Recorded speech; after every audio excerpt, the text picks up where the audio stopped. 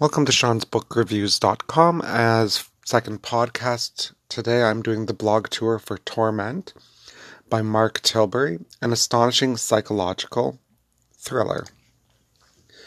The book blurb is, "Who can you really trust?" After Beth Cruikshank couldn't be happier. She is 8 weeks pregnant and married to the man of her dreams. But after returning home from a celebratory meal, she finds a wreath from her sister's grave hanging above the bed and a kitchen knife embedded in her pillow. There are no signs of a forced entry, nothing is stolen, and no one other than the cleaner has a key to the house.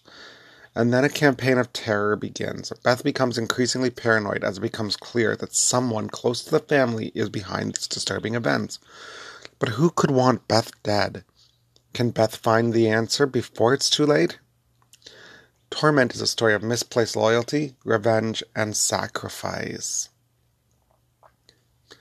So, my thoughts on this book are very decisive and fairly short. Mark Tilbury has done it again. The books always have such depth, which really makes it interesting, pushing things as far as he can, both with dark and disturbing material. Part of the reason why I enjoy his books so much is that he brings to it something that is interesting, entertaining, something that really jives with me personally. What I like is how well he does things, because sometimes when you read a book, you kind of get lost in the story. For me, I don't get lost in his story. I get lost in with his characters and the story combined, which is the killer package.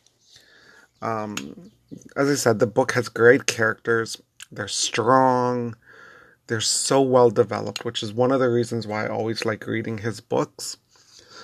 But that, to me, in a nutshell, is one of the reasons why he makes such a very good author, and why I believe he will continue to write amazing novels and push the boundaries even further than what he already has. Thank you for listening to Sean's Book Reviews. If you want to see the post, please go to Sean'sBookReviews.com.